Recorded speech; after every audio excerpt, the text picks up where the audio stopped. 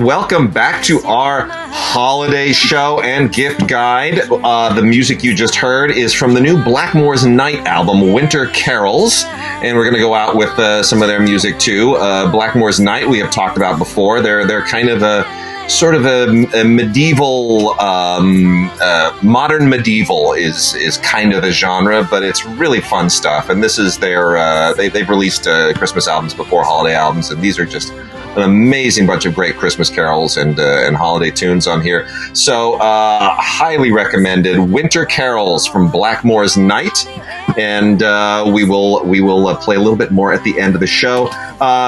We got a giveaway as well, where we've had fewer giveaways under the pandemic constraints, but we do have some stuff to give away during the show, and we're going to talk about all these great gift suggestions, books and DVDs and CDs and Blu-rays and 4Ks and everything else.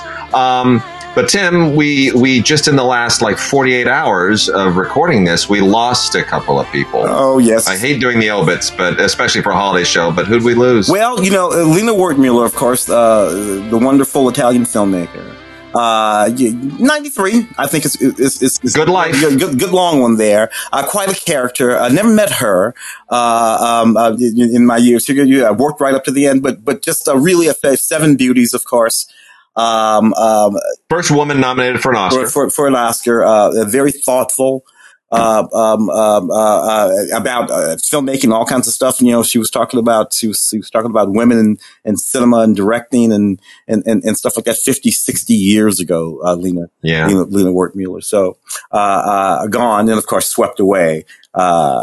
Beautiful movie too. So, we talk about Seven Beauties, but she made a whole bunch of fantastic films.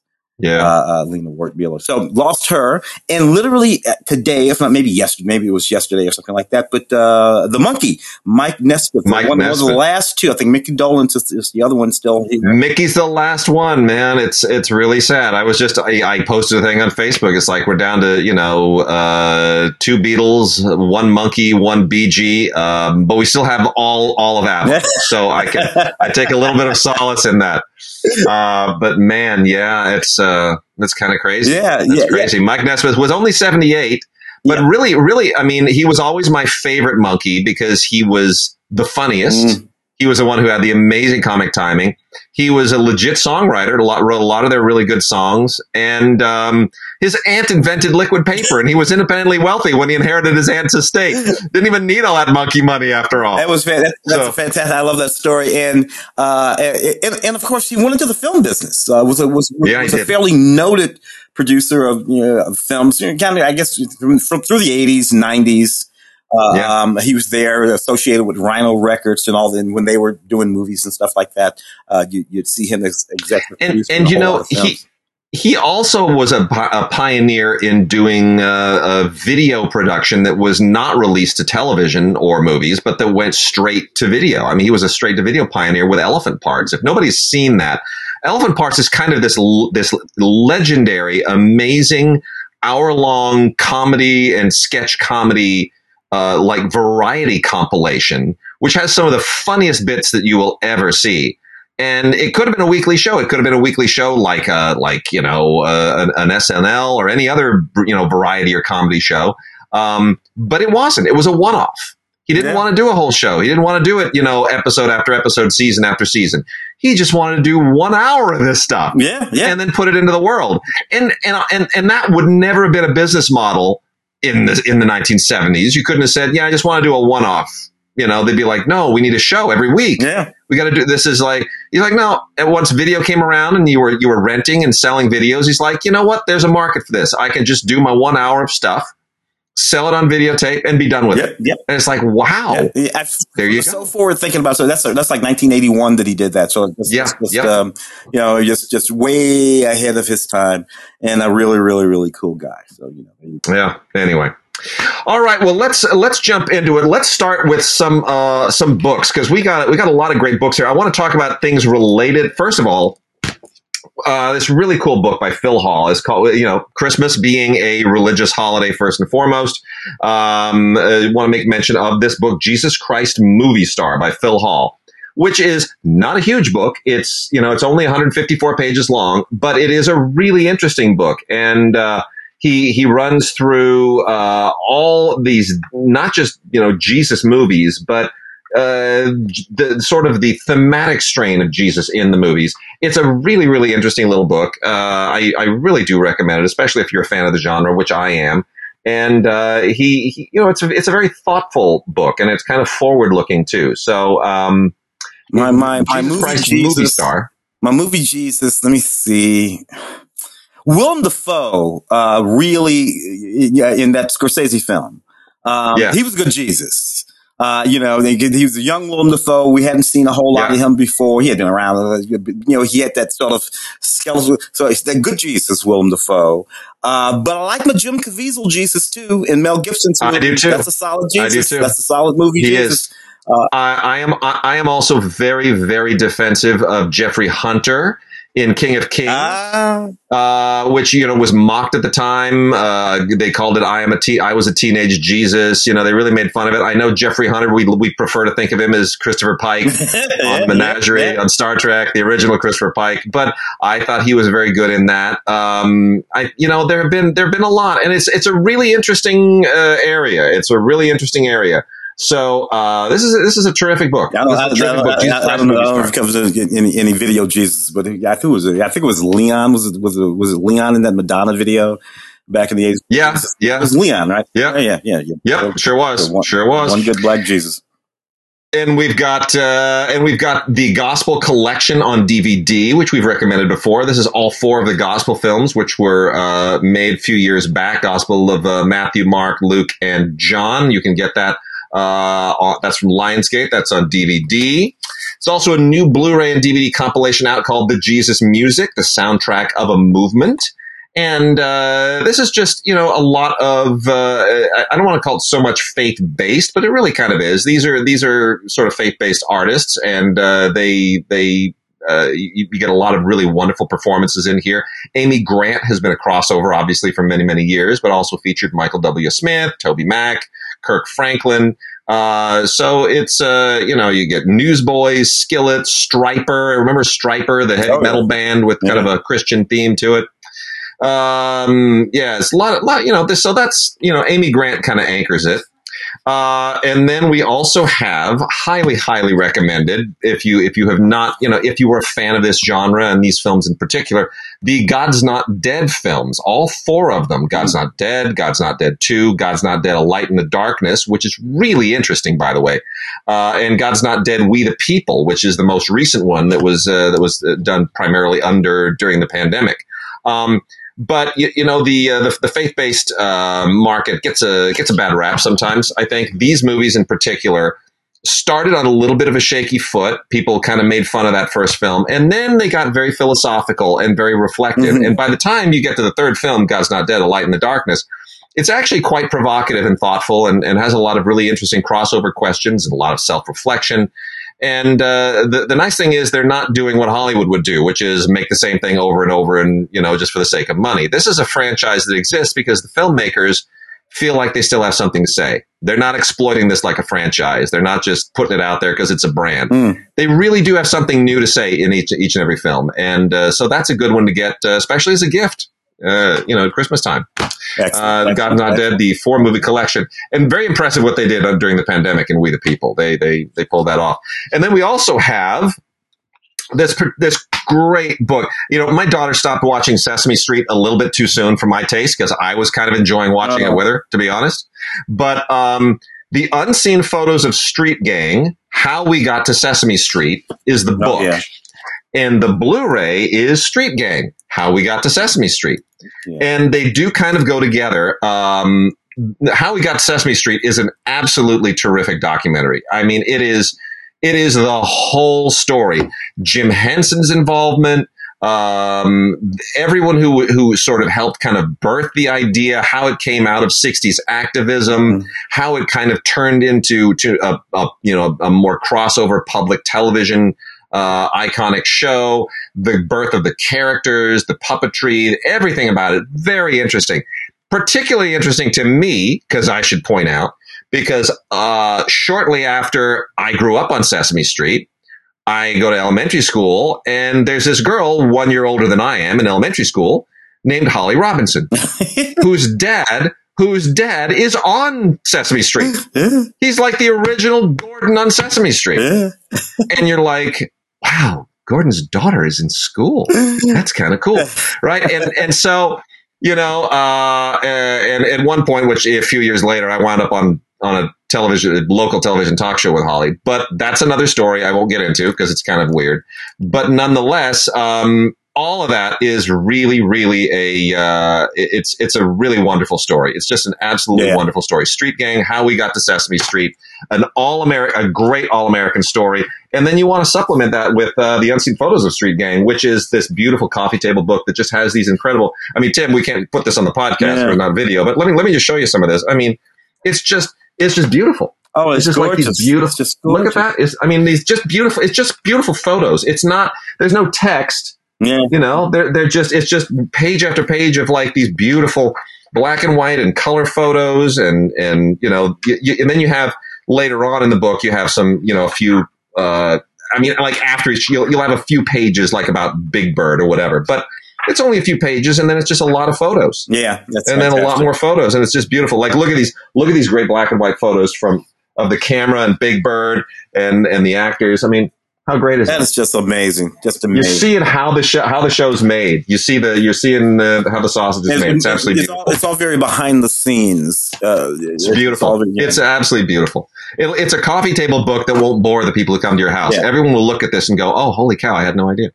And then you can also add to that a new Sesame Street DVD, the Sesame Street Wonderful World of Friends, which is just wonderful shows involving Elmo and Big Bird and Rosita, and it's all about friendship, and that's a nice thing for the kids in their stocking. Other books, you haven't seen Nightmare Alley yet, have you? No, I haven't seen it yet. Guillermo.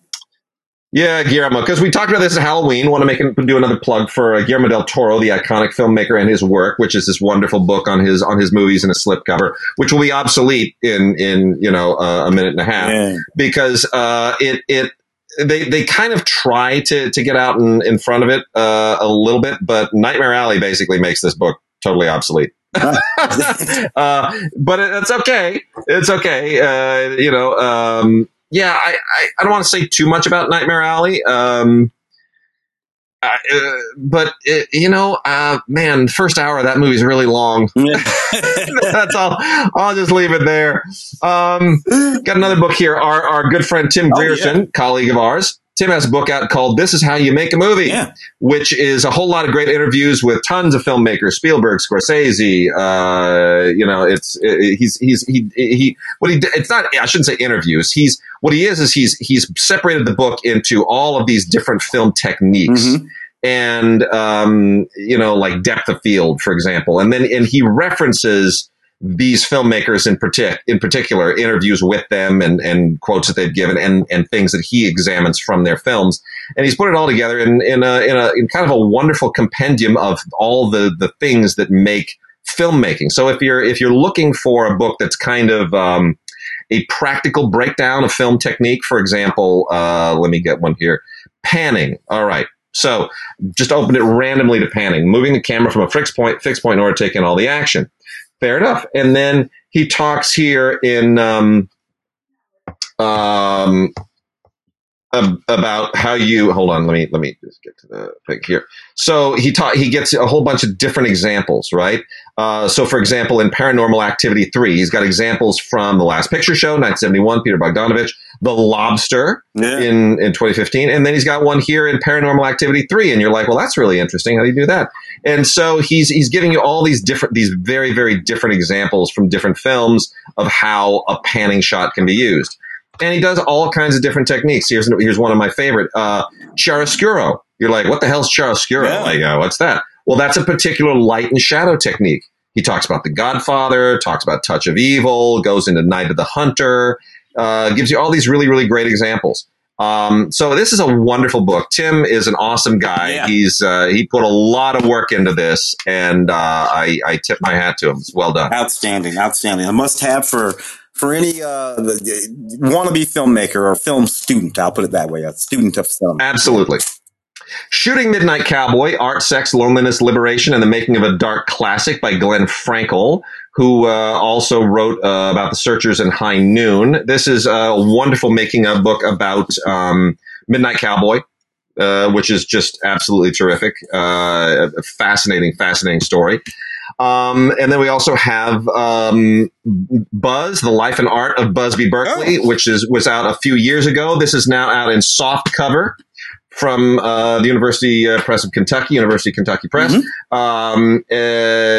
Wonderful story about Busby Berkeley, the great musical legend who had an unbelievably dark life outside of the musicals. We also talked about Making Ryan's Daughter, which is also going to shortly be coming out in American pressing. Meanwhile, there is the European pressing, David Lean's 1970 film, which took over a remote part of Western Ireland for one of the all-time most extraordinary production. I don't want to say catastrophe. It was just a production adventure over there. It was an amazing story, Making Ryan's Daughter by Paul Benedict Rowan. And then this book by Lars Nilsson and friends. Tim, Warped and Faded. Let's talk about Warped and Faded for a second. This is kind of an amazing thing. Weird Wednesday and the birth of the American genre film archive.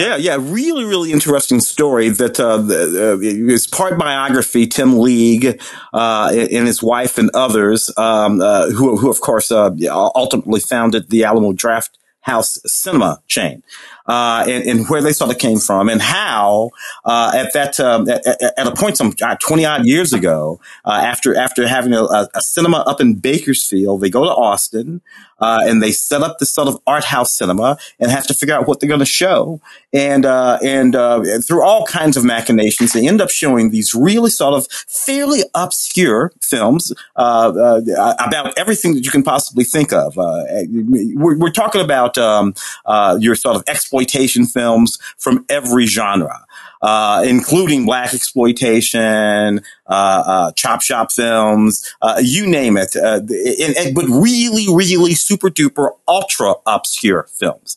And collectively, this group of people put together this archive that became an actual archive of these movies from this. It refers to the night of the week that they would show these crazy films, and it was very popular and went on for years and years and years. And this book pulls all of that material together into three interesting sections. The first being sort of biographical, the middle section being a bibliography of all of the films that they showed over that period of time. And then the third section sort of breaking out the sort of really interesting films with great stories that made for some really interesting moments for Weird Wednesday. Man, it's a really neat book. I like it a lot. It's a really neat book. It's called Warped and Faded, and it is such an interesting story. So if you're a serious genre or cult film fan, even if you're not, I mean, it's a great thing to put on the coffee table book, the coffee table as well. Soft cover, but it's definitely a coffee table book. Let's roll through some of the holiday themed stuff. It's always a right time for a new It's a Wonderful Life release, so that is out once again. They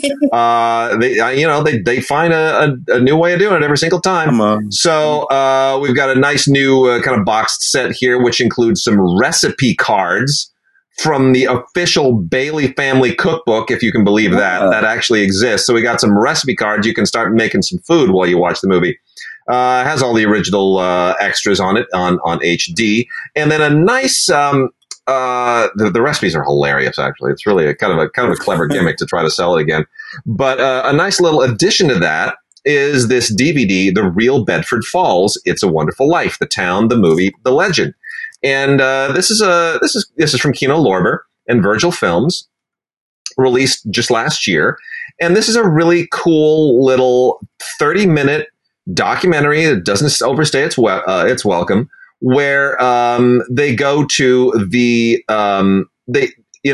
real Bedford Falls, which is the setting of the movie, is kind of an amalgamation of a bunch of different places. And so they go to Seneca Falls. They go to the It's a Wonderful Life Festival, and they're sort of they go to the places to recreate a lot of how do you recreate modern day Bedford Falls in America, and it's fun and it's sweet and it's a good thing to watch along with It's a Wonderful Life. It gives you a taste of how the film still kind of has a footprint in the culture today. It's really very sweet. It's a nice little 30-minute. It would have been a great extra, but it's not an extra. So you can get it and furnish your own extra. We've got this thing called Pups Alone with Malcolm McDowell and Danny Trejo. Yeah. I know what you're thinking. Tim. You woke up last night and you thought, damn it, why have Danny Trejo and Malcolm McDowell never been in a movie together? Well, and then you thought, in fact, what would make it even better? If we had Danny Trejo and Malcolm McDowell in the same movie with Jerry O'Connell, Jennifer Love Hewitt, Rob Schneider, and Dolph Lundgren. That would make a movie. And apparently puppies. Do I understand? And dogs.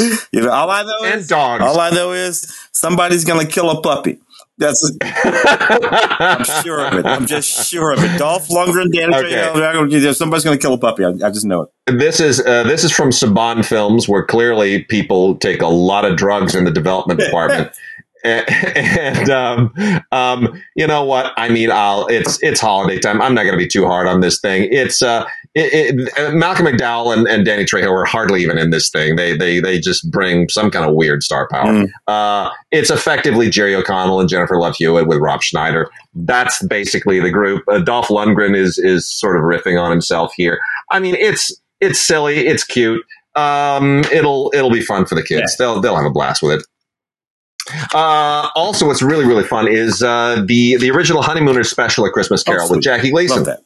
I mean, and this is great. This is just the Honeymooners clan doing their own version of Christmas Carol for live television. This was done in 1977. It still holds up. It's absolutely great. Jackie Gleason could do no wrong. There's a guy I'd just love to do a biopic about. But who would play him? Who would play? Who could possibly do that? I don't know. Yeah, the late Philip Seymour Hoffman would have been great. He would have. Gosh, he would have nailed it, wouldn't he? Yeah. Oh, what a tragedy. Yeah. Gosh, now I'm missed out on that. Well, anyway, that's really fun. As long as we're in the Christmas animal mode, I'll throw a few more at you.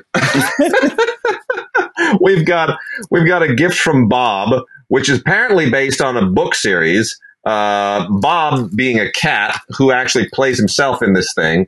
Look, I mean, friggin', I don't know. He's a stray cat and he brings happiness and, somehow they get the cat to behave. I'm Charles Martin Smith, by the way, directed this week, very, very great old actor, who's directing stuff now. So it's kind of sweet. But here's the thing that amazes me with cats in movies, and especially this one. How do you train a cat, man? Nah, doesn't happen. I don't get it. I do not I just don't get how they make cats do things in movies. Yeah. Dogs, I do. And then Brandy Roderick and Stephen Chase in Ace and the Christmas Miracle, which is kind of, it's like it's a horse movie. And the only reason to watch this is because Ace the horse speaks.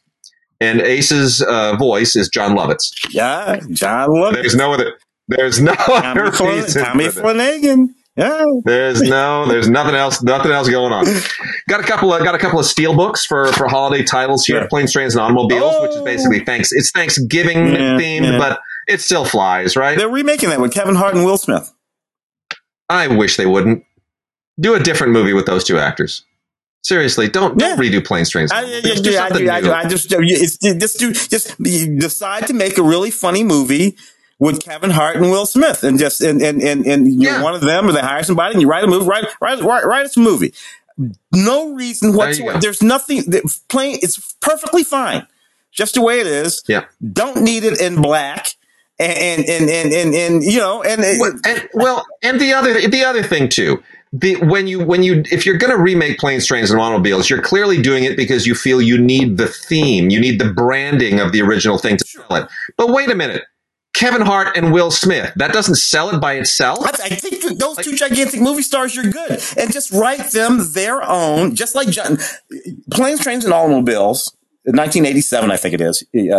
John Hughes, Steve and Candy. It was an original film. John Hughes, he sat down. He said, I'm going to write a movie. Put these two guys in it. We said it during Thanksgiving.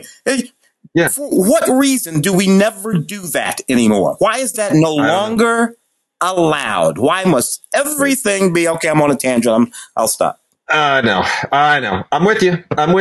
And the other one, the other steelbook, is the original Christmas Specials collection. All 5 of the original great holiday favorites: Rudolph the Red-Nosed Reindeer, Frosty the Snowman, Santa Claus is Coming to Town, which we're going to watch tonight with my daughter, The Little Drummer Boy, and Cricket in the Hearth. Those are, that's it. They're great. The only thing that would have made this better would have been to throw in Mr. Magoo's Christmas Carol. That would have worked for me too. But anyway, there's a bunch of great extras on here too. The Animagic World of Rankin Bass, who of course made all of these. We love the old Rankin Bass stuff. It's just fantastic. So this is a wonderful little look back at Rankin Bass and how they made all their animated and stop motion stuff. Thing here called TEAM Rudolph, Team Rudolph and the Reindeer Games, which is like a video storybook. It's okay. And then some original pencil tests for Frosty the Snowman, which are really cute. So that's a great steelbook. Yeah. These come out every year, but they haven't been out in a steelbook before. Yeah. Tim, did you ever watch the Waltons? Were you a Waltons fan when you were a kid? Your first to last episode, all of them. John Boy, good night, John Boy, good night. Oh my gosh, that was my father's upbringing. He used to love that show, and we watch all the time. And the original movie that launched that, which did not really have the original cast, I think Will Geer was in it, was called The Homecoming.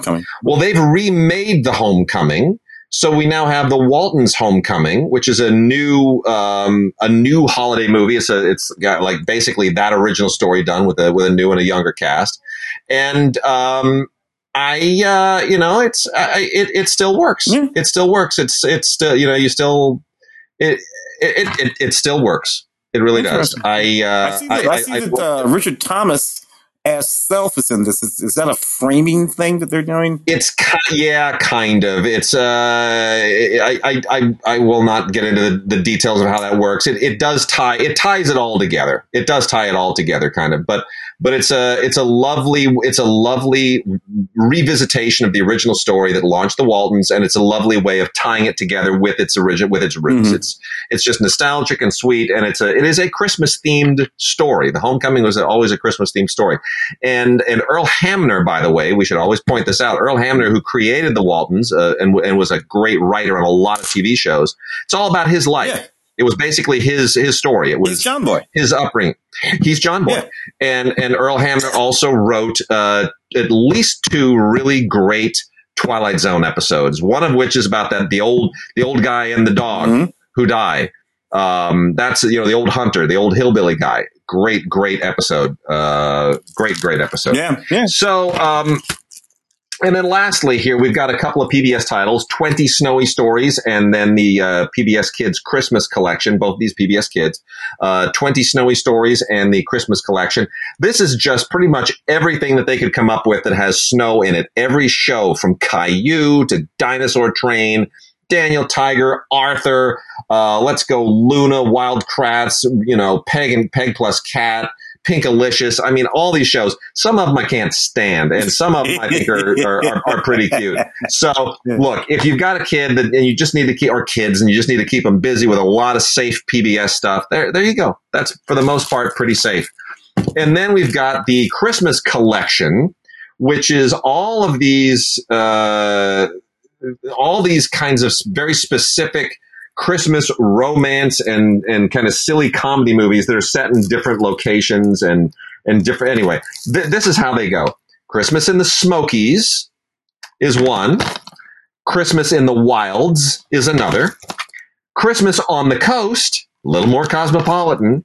Christmas in the Pines. There you go. And then lastly, Christmas in the Rockies. You've heard of almost nobody in any of these. These are all actors who are, they made the casting call and they're on their way up and they're just trying to build a resume. Fantastic. And the writing is it's fine. This is from Imagicom. They're the ones that make this. It's all designed to be very hallmarky, very Lifetime, very safe. But it's a nice collection. So check it out if you want to kind of build a library of that stuff. Christmas in the Smokies, in the Wilds, on the Coast, in the Pines, and in the Rockies. All right, Tim. Where do we turn next? We can go to the box sets. We can go to classic 4K TV, new movies. What do we got here? I'm looking at TV. We got a lot of Star Trek. I see. Yes, we do. Whole lot. So this original series, what is that, like a new set of Blu-ray or something? What do we got? This is Star Trek, the original series. This is steel books of the original series, the first 3 seasons, seasons 1, 2, and 3, in a nice cardboard sleeve. Very nice set. They've been released before. Obviously, these are the same remasters that we've had released before, with all of the special features that you've had before, which are amazing. There's no reason going through all the special features, but they're in steelbooks. So if you kind of want to upgrade, get rid of those old plastic cases that take up maybe a bit too much space. I know. I know. Yeah, with all the colors. Oh yeah, that's still They're big. They're thick. Maybe you want to slim down. Maybe you want steelbooks. So we got a nice, beautiful box set with all the steelbooks in it, and it's really gorgeous. It's heavy, but it's nice. And sometimes heavy is really good because not giving away secrets here, but if you want somebody to think you've given them a really good gift, but you haven't spent much money, you want to try to get weight to offset what you didn't spend money on, right? Yeah. So if you get a good deal on this, it's heavy, and someone will pick it up and go, "Ooh, you must have spent a lot of money on something this heavy." So it's an old Christmas tree. It's an old Christmas tree. Discovery 1 through 3, seasons 1 through 3. Discovery's I like it more than you. But it's sort of getting there. I kind of dig it a little bit. But what do you got 1 through 3? Anything good to come with that? No, not really. I just want to say, it's I'm not going to be a Grouch or a Grinch or a Scrooge on Christmas. Go for it. Discovery 1 through 3. It's a great show, even if our characters with too much makeup. I'll live with it. What's a D on a Star Trek series is nutty. Superman animated series. Yeah, beautiful Blu-ray of Superman, the complete animated series. This is now there have been a million Superman animated shows. This is the more recent one. This is not the Fleischer Superman or anything like that. This is the one from 25 years ago. This is the late 90s version. That's the one that I actually engaged even more than the Fleischer. So the Fleischer from what were they from, like the 50s, maybe? Dude, like 50s, I think, 50s, like 40s, 50s. Yeah, they're beautiful. Yeah. I love them. They had this sort of, but the Superman that I watched more of is that Superman from the 90s. Well, it's beautiful. It's a 25th anniversary. It's a 6-disc edition, and it's got commentaries on 4 episodes, 5 featurettes, and it's some really fun stuff. The commentaries, I listened to 2 of the commentaries, and they're really good. They do what the commentaries are supposed to, which is they get into the stories, they get into the animation, they get into the all the stuff you want them to get into. And 25 years ago, this show holds up. I got to admit, the animation still really, really works. Yeah, great narratives in that series too. They were very contemporary. The narratives in that Superman series. What's in that Snoopy collection? Snoopy collection is so much fun. We just watched Charlie Brown Christmas a couple of nights ago, and then we tried to watch the second Charlie Brown Christmas special. Not good. Not good.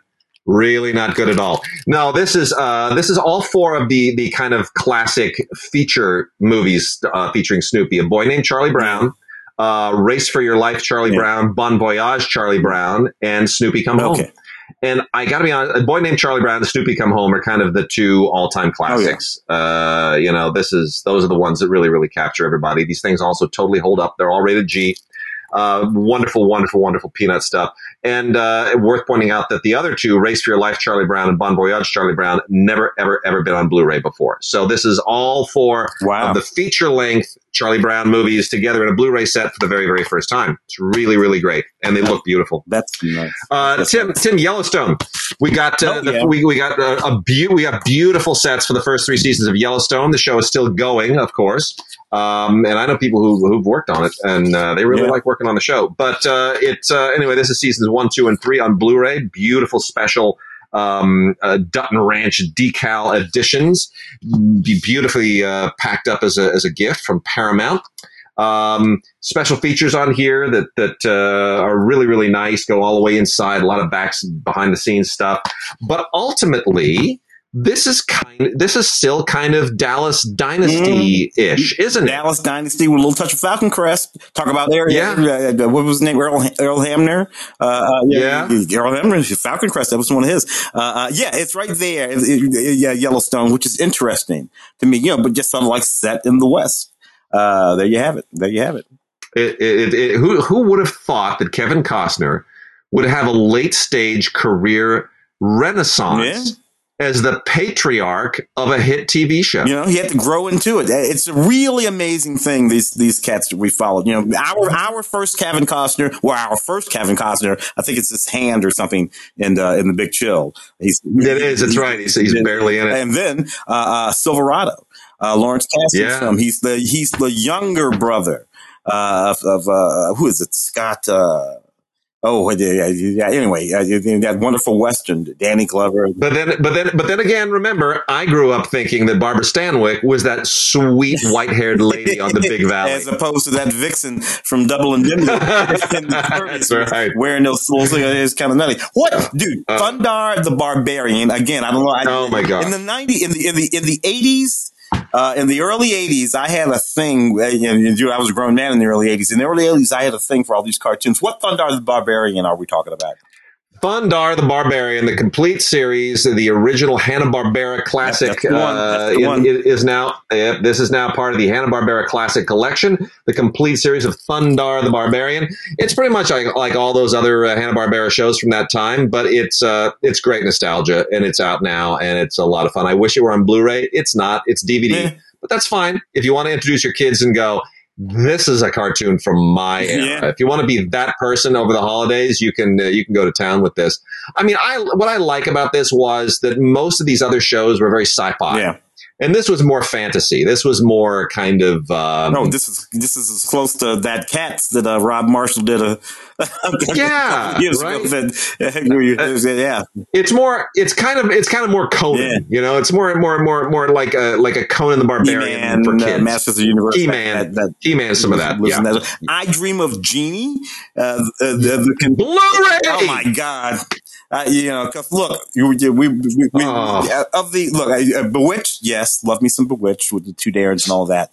But and I know it may not be popular to this day, but I absolutely loved I Dream of Jeannie. Was totally in love with Barbara Eden.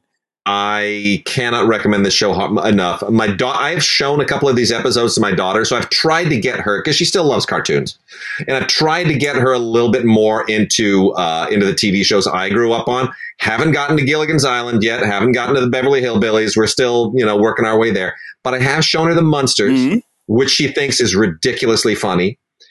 And I've shown her I Dream of Jeannie, and she loves Jeannie. She loves Jeannie. And and the beautiful thing here, I know a lot of people try to be in like, oh, it's not, feminist. He owns her. And there's no. Let me explain to you. Jeannie owns Tony. Yeah. That's the thing that people never get when they see the show. Jeannie's running every fucking thing. Whatever Jeannie wants to happen, at the end of the day, that's what's going to happen. Tony says no, Jeannie says yes, blinks her eyes, and the shit goes down. Or whatever. That's the way that show works. Who's in charge? Jeannie's in charge. It's still so much fun. And the beautiful thing I have to say about this, so the original release of this on DVD came in this kind of elaborate box set that was shaped like the bottle and all this stuff.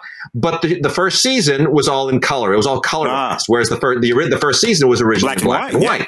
Same thing with Gilligan's Island. A lot of those shows had a first season in black and white and then went color in the second season. And this is another of them. And this has the original episodes of the first season in black and white, which is great. It's 12 discs. It's from Mill Creek. Yeah, because you almost never see those. Oh, yeah, it's fantastic. It's all on Blu-ray, and we're going to be watching a lot of this over the holidays. Going to be watching a lot. And, got to remember, too, Tony and Jeannie eventually got married. Yeah. So Jeannie wound up getting pretty much everything she wanted out of the deal. Yeah. I'm telling you, if you want this, it's the exact opposite, actually. Yeah, the Ricardos is one of the big films that we're all you and I've been talking about it, and we have our issues and whatnot. We won't kill it for people at the moment. But the show itself, I Love Lucy. I was never a fan. I was never a fan of the show. I was never a fan of Lucy. I was never a fan of the dynamic happening in that show. It seemed to me that Lucy was all about undermining Ricky. It's like Ricky's look, I got this show. I'm trying to do this thing, and Lucy's like, I want to be in the show. He's like, but you can't sing, you can't dance, you can't do anything. And you know what I'm like? It's like, look, it's not my fault that you don't have any talent. He goes to Hollywood. She undermines, almost ruins his Hollywood. Lucy, Jeannie was like, look, Tony, I'm a fucking genie. Yeah. Bruh. Yeah. I can make this shit happen. What do you need, baby? Yeah. What do you need? And Tony's like, no, Genie, no, Genie, no, Genie. It's like, oh my God. And she has to work around him to help him. Let me help you help yourself, Tony. One of my favorites is the episode with Boyce and Hart, and Boyce and Hart were, of course, the great songwriting and performing duo. Wrote a lot of as long as we're talking about passing of Mike Nesmith, Boyce and Hart wrote a lot of great Monkees tunes, and they have that same vibe. It's a similar thing, and it's where Boyce and Hart guested as a couple of guys that Jeannie blinks together to form a band. And. Right. I mean, and it's really, really, really fun. It's a terrifically fun episode, with some great cameos in it. And then we've also, I mean, just, you got to get this. I Dream of Jeannie on Blu-ray. Come on, make yourselves happy, make the family happy. Two more Ultraman, shows from the ongoing series releases from Mill Creek. Ultraman Dyna, the complete series, plus all the specials, and Ultraman Tiga complete series, plus all the specials. I am so far out of the loop at this point. All I know is that the heads are like different shapes and have, different forms on them. That's the only way. I couldn't tell the difference between any of them. What Ultraman is a Dyna, is a Tiga versus a Mega versus a Friga. I have no idea. But you know what? I don't need to know because they didn't make these for me. They made these for all you Ultraman lunatics out there. So go pop these under the Christmas tree or in, Hanukkah's over now, so we can't really sort of suggest that. But there you go. Yeah. And then a couple other shows here. Complete series of Hawthorne with Jada Pinkett Smith, and the complete series of Younger, which is a Darren Star show that tried to sort of capture the Sex the of spirit the City of sort of thing, but it didn't quite catch on. Tony Winter Sutton Foster is the star of Younger, and I think she's still going to come on, but there's she's 40 and she's trying to be 20, and there's a whole little age gimmick in it, but. I mean, she's very good. But for some reason, did you watch any? Oh yeah, you looked at everything you said. Plus, that show just looked cheap. You go back, you look at those Sex and the Cities. Man, there's production value in the. You're in Manhattan and all that stuff in the first place, but that show looked like it cost $1.95.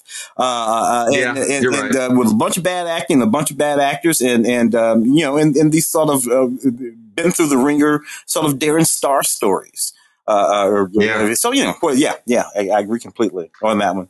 And Hawthorne didn't run for very long, 30 episodes, but Jada's very good in it. Good supporting cast. It's a damn good show and should have ran longer. Because Younger, I think that ran 3 or 4 seasons.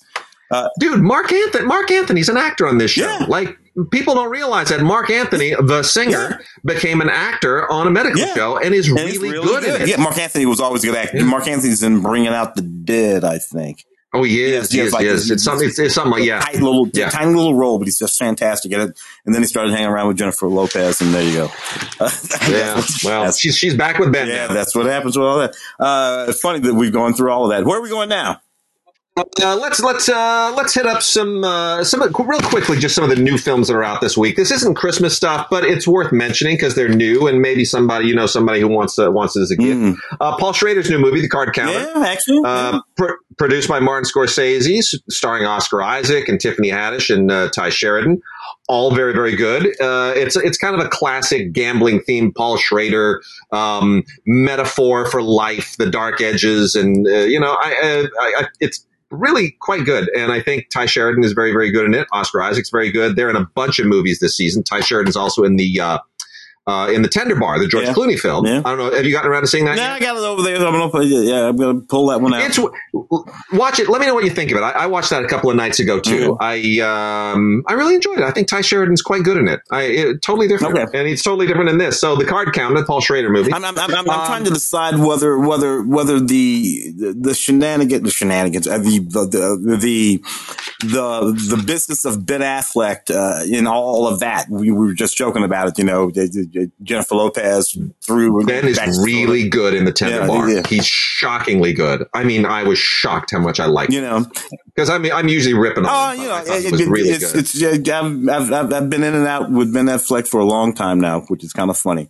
But every now and again, he's really, really good. I didn't need that last duel thing. That's a problem. But what are you gonna? Oh, Henry, did you see that one? Yeah, dude, I really, this was kind of an, I really liked this. This was sort of a surprise for me. I liked it better. As westerns go, it's just sort of western, and you got Tim Blake Nelson, who's this farmer, this everyday farmer guy, and then your mud farmer. He's got this young son, and they run across this guy who has this money and is involved with these other bad guys, Stephen Dorff and all that and all this stuff. But it has a sort of it lives in the same space as Unforgiven in a certain way in terms of those characters. That Clint Eastwood character in Unforgiven. And except that Clint Eastwood guy in Unforgiven, it's 6 foot whatever Clint Eastwood is, was in 1990 whatever, and he's this guy, and he's in Tim Blake Nelson is this very slight little bitty guy. Yet in this who was a scary man back in the day, and Tim Blake is able to evoke a really believable guy, this old Henry guy. And you look at this little guy and you think, you know what? I don't want to fuck with this guy. Tim Blake generates that. And then he actually plays it. He plays it in this fairly, taut, and bloody, pretty bloody, Western. I think so. Good work. I like it. I'm glad you liked it too. Yeah, I did. I thought it was really terrific, and I don't want to rip on Clint because I'm being nice, But Cry Macho is also out. Not my favorite Clint film, I will be honest, but I give him credit for making it in his 90s. I hope it's not his last film. I kind of want a better film than Cry Macho. The character in the book apparently is in his 40s or something, and Clint's in his 90s, and there's a romance, with this Mexican lady and. The whole story of it where he's hired to go and get this guy's son back over the border who's, he's an old horse trainer, right? And the guy he works for has a son who's half American, half Mexican, who's with his mom in Mexico. And Clint has to be the guy who kind of goes and brings him back across the border and so he can have a normal life as opposed to whatever dysfunctional life he has with his borderline organized crime mom. Anyway, so it's kind of a road trip. Doesn't really work. It feels loose and sloppy. The scenes where Clint is like riding a horse and breaking it, where you have a long shot of somebody else riding the horse, and then you cut to these close-ups of 93-year-old or 92-year-old Clint, clearly not on a horse, not working for me. But I admire him for actually giving it the old college try. Well, we had an interesting conversation about it when it came out, and what I think I admire is the fact that when Clint Eastwood wakes up every day, in his mind, he's 19 years old, and he's Clint fucking Eastwood, and he can do whatever the hell he wants. And he has been for 90 some odd years. And more, look, that's an easy thing to sort of like poke an old guy about. But more and more, I'm deeply appreciating that. Clint, I hear you. Clint plainly is not waking up every day thinking, oh, I'm 93 and there's a bunch of shit I can't do. He don't do that. And I'm thinking Clint might have it right. Yeah. You may be too. All right. And then we got some animated stuff real fast. Paw Patrol, the movie. Oh, yeah. If you like the TV show, you're going to love the movie. There's really nothing I can tell you about this. It's the same animation. It's just more of it. And then this little animated feature called Mosley, which is really sweet. Did you see Mosley? Oh yeah, I saw Mosley. I saw Mosley. We had a little hesitation there. Yeah, I saw Mosley. Look, it's an interesting film, but it has it's this whole sort of slave narrative in it. But it's that's true. It's in the guise of these creatures that don't actually exist and. I like the animation and I like the voice casting. Lucy Lawless and John Rhys Davies, who always has his wonderful, wonderful voice. But yeah, it's it's a thing. It's from a company called Hoo Hoo. Yeah, I think is that right? What is it like? I think like New Zealand or something like that. Yeah. Yeah. And then Mitchell's versus the Machines, which I do not like. Everyone else does. No, not Tim, did you see Mitchell's? No. Too much. Too much, too fast. It never stops. It never stops. And I just can't deal with that. As opposed to Belle, I think we talked about Belle. This lovely sort of floaty animation. Not. See, I like the slower. This thing's way too frenetic for me. But I have a feeling it's going to be really in the running. I mean, it's the people who did the Spider-Man Into the Spider-Verse movie. It's Phil Lord and Christopher Miller, who of course did the Lego movies, or were key creative personnel on it. So it's got all of that freneticism. But if that stuff works for you, it doesn't work for me. Yeah. And then we have three kind of interesting newish movies to just also finish out with here. One is Dear Evan Hansen. Oh, yeah. I'm not particularly a fan. A lot of people are. We got a lot of musicals this year. Yeah, I'll let you talk about Dear Evan Hansen. The problem of Dear Evan Hansen, unfortunately, is that he what's his name? Who's playing the lead in that movie? I forget his name, but he played the role on Broadway. Oh, Ben Platt. Ben Platt. Thank you. He played the role on Broadway, and when he played the role on Broadway, he was somewhere near the correct age to play this. By the time we get to this movie, he's 30. And he's supposed to be playing a 17-year-old. And he's playing against a bunch of people who can get away with playing 17, and he can't. He just can't. It's not his fault. It doesn't make him bad. He has a beautiful singing voice. I really love his voice. Very pleading and lovely. The story is what the story is, But the problem of the movie is that Ben Platt is 30. Yeah. And that's just all there is to it. Well, it is one of many musicals you can choose from. We got a few musicals we're going to make mention of here shortly. And then we also have this really interesting, almost, I want to say like one from the heart type film called Coppelia. It's a Blu-ray and Blu-ray DVD combination. Mm-hmm. And it's sort of like pseudo animated mocap, Fantasia. And it's a bit of a silly premise. There's almost no way to describe this. That there's this. It's almost like a Matrixy kind of thing. Like this surgeon. It's going to sound really dumb, but there's this surgeon who sort of hypnotizes this whole town. And Coppelia is sort of like a Pygmalion robot woman creation, and it's a bit of a Frankenstein thing kind of going on too. It's very strange, almost impossible to describe. Just think about a mocap one from the heart. Yeah. That's sort of what's going on here. And it's the star of it, Michaela de Prince, I think, who was in Lemonade, Beyonce's thing. She's absolutely amazing. She's lovely. She's a beautiful dancer. She's an incredible dancer. There's a lot of ballet and modern dance. It's really nice in the piece. So it's just lovely. And it's the dance that you're watching it for. It's her ballet, her motion. She's just absolutely wonderful.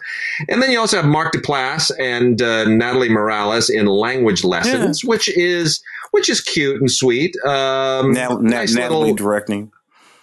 Yeah, Natalie directed it. It's they wrote it together. It's a nice little small kind of 2-person relation-ish thing, and I thought it was nice. It was nice to have one of these kinds of movies again, a low-budget film that's about relationships. It's funny and it's not overly dark and edgy, so that was good. Shall we roll through the 4Ks? Because some of these we talked about before, but these are all, I think everybody, if you didn't have a 4K last year, if you didn't have a 4K player, if you didn't have a 4K television, a lot of people probably do this year, and you're going to want to start to say, okay, now what can I get that looks better than just a regular Blu-ray? So let's go through them. Let's might as well start with the biggie, No Time to Die. No Time to Die, man. As long as we're on the James Bond thing. Hold on, let me pull it out here. All right. No Time to Die. It's finally out. It felt like it just came out a second ago, and now it's on 4K, and you can round out the rest of your Bond thing. Boy, I'll tell you, Tim. You know what's more impressive than the 4K on this is the audio. Oh, really? It's like they channeled 50% of the audio to the subwoofer. It's unreal. It is seriously unreal. I threw this thing on. I was like, holy cow. Like, the plaster's going to start to come down. The neighbors are going to complain. It was a thing. Even when people are just talking, it sounds like Daniel Craig could just be talking and half of his voice is coming out of the subwoofer. It's really kind of gnarly, sort of gnarly. But your thoughts on the film generally? Oh, a good summation of this Daniel Craig era, I guess you would say, of the Bond films. It's a little long, but that's okay. I didn't mind. There are a few things that just bug a guy personally about it, but I don't want to give away any narrative, so I'll let that go. What I love about it is Ana de Armas. She's so good. She just walks away with it, and good on Daniel Craig for quote unquote letting her, and just baby, take me wherever you want to go. And she puts that white dress, and she's funny and she's sexy. And you believe all of her action abilities. She owns it all completely, and she's just the most delightful thing in the movie. And I kept thinking to myself, because they're going to reboot the Bond series, of course. I kept thinking to myself, okay, fine, whatever, do whatever you want with that, but you can do anything with this character here that you want. Spin her off. Spin her off. You've given yourself a wonderful. I'm there. So I'm there. That's what I think about that. Some wonderful extras here. The anatomy of a scene on here is really, really good as well, and some other really nice featurettes that kind of tie up the Daniel Craig era. You know what else? He was a good Bond. He was a good Bond. He sure was. A good Bond. You have these people argue, best Bond, who's your best Bond? Look, they're all good Bonds. They're all good. George Lazenby, great Bond. There are no bad Bonds. Yep. It just depends on the nature of the Bond movie that you like, the kind of Bond movie. My favorite, I'm a Roger Moore man. I just happen to be a Roger Moore man. Bridget was a Sean Connery girl. I'm a Roger Moore man. I like that Bond. I like what that Bond is doing. That Bond is a secret agent and loving it. Just having a good time being a secret agent. Fun, Duran Duran, Grace Jones. He's just having a fabulous time being a secret agent. Not particularly angry. Terrific time. He never kills anybody unless they try to kill him first. He's that Bond, and that's why I love him. I'm with you. We've got 2 giveaways right now, both of them 4K UHD. We have reviewed them before, and we are going to be in a position to give away one apiece. The Icons of Horror on 4K, which we covered on our Halloween show, and Inglourious Basterds, the Quentin Tarantino film Inglourious Basterds, both of them on 4K UHD. We're giving away one apiece. Send emails to gods@digigods.com or gods@cinegods.com. Put icons in the subject line for Icons of Horror. Put Quentin in the subject line for the other. Icons and Quentin, and Quentin will get you entered for the random selection of Inglourious Basterds on 4K. Icons will get you entered in the Icons of Horror 4K, and we will pick a winner by the 20th. It's not going to get to you necessarily in time for Christmas, but we'll let you know if you won, and we will get those off ASAP. So the 20th is the deadline for that. December 20th. Icons for Icons of Horror and Quentin for Inglourious Basterds.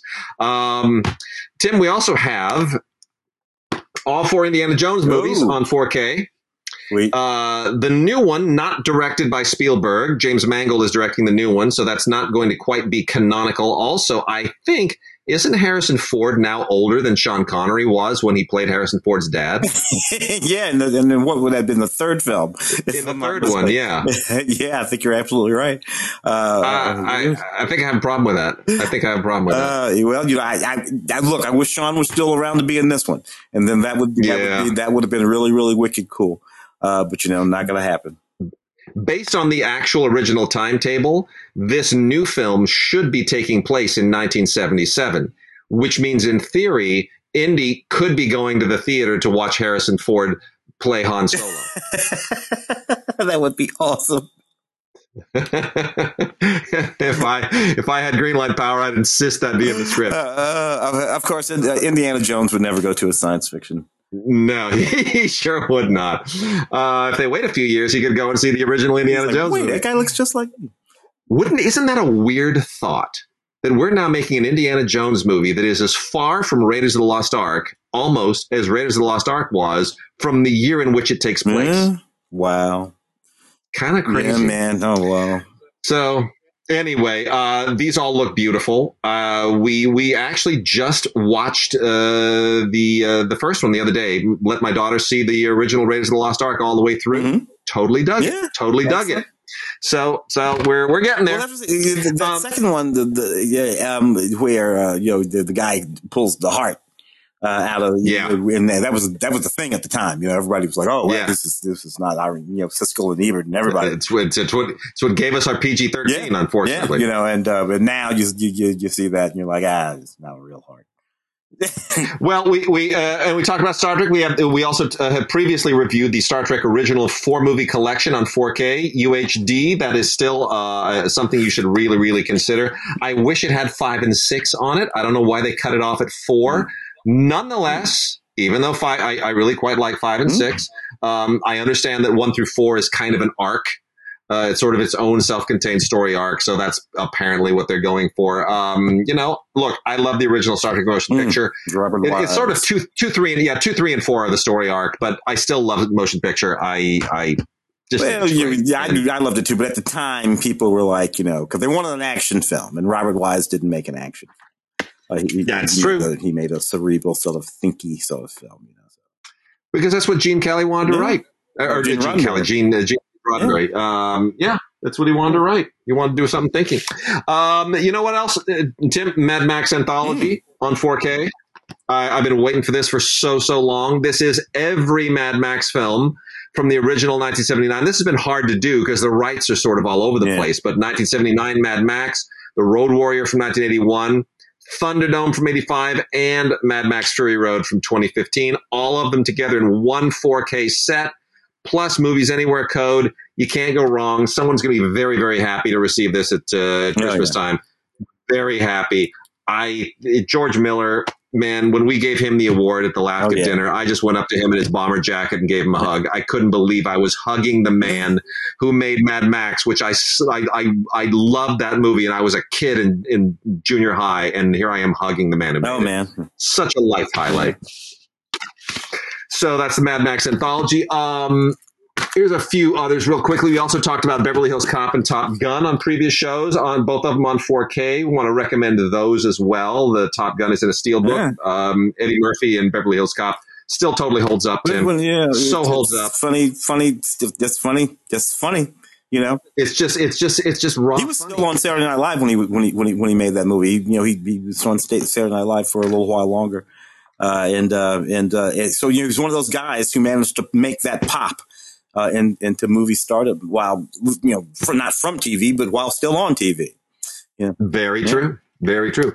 We've also talked about the 4K releases, and we previously talked about Dune simply as a Blu-ray, but we did get finally the 4K of David Lynch's Dune, which is 4K Ultra HD. Looks freaking gorgeous. Nice contrast with the current Denis Villeneuve Dune. Timothy Chalamet. They each have their place. It's an interesting contrast, but Tremors and Dune, both of which have kind of something in common in the giant sandworm thing, make for kind of a great Arrow 4K twofer. So give that some thought. Arrow really went to town. Tons of extras on both of these. David Lynch's Dune and the original Tremors, both of them 4K Ultra HD, great box sets with booklets. Giant worm monster. Guns of Navarone. Yeah. Guns of Navarone and The Outsiders are both new on 4K. I want to give those a recommendation as well. Tim, The Outsiders is really interesting. This is The Outsiders, the complete novel, which is the new Coppola re-edit of this thing. He keeps tinkering with his old movies. Cotton Club, Apocalypse, Redux, all of these, and now we have The Outsiders. Did you see the recut of this? I haven't seen the recut. No. Now, what do you think? It's better. Oh, well, I mean, it's interesting. I was suspicious. I thought he's going to do what he did with Apocalypse, which is add in a bunch of stuff that he, now he's having second thoughts about. No, it really is. It's better. And the theatrical version's on here too, but I think it's better. I really do. I think this is a better film. Yeah. So that's the film. And it broke. They gave us. It broke a lot of young actors. Yeah, I was going to say. That's why it gave us C. Thomas and Matt and Ralph Macchio and,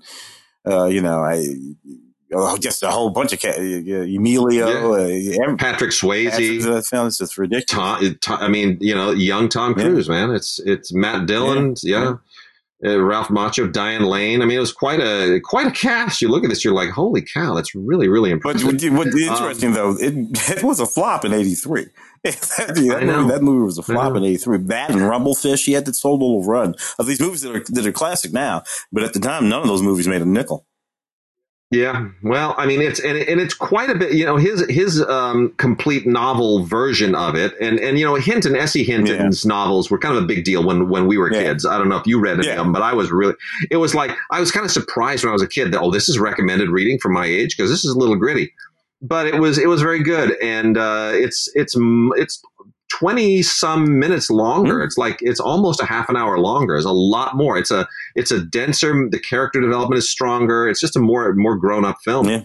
So I'm hoping maybe he does that with Rumblefish. I think there's a better cut of Rumblefish in there somewhere too. So good.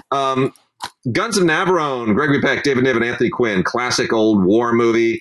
On 4K UHD, also with Movies Anywhere code. This is from Columbia through Sony Pictures.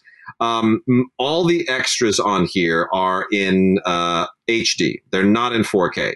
So you get basically the movie in 4K and then a bunch of featurettes and behind the scenes stuff and some commentaries and all that stuff. That's all on just HD. So don't be deceived and think that you're getting everything on 4K. But the movie is still really gorgeous. I mean, it's a great widescreen war film.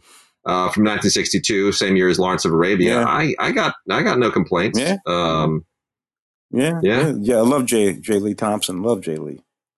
It's good stuff.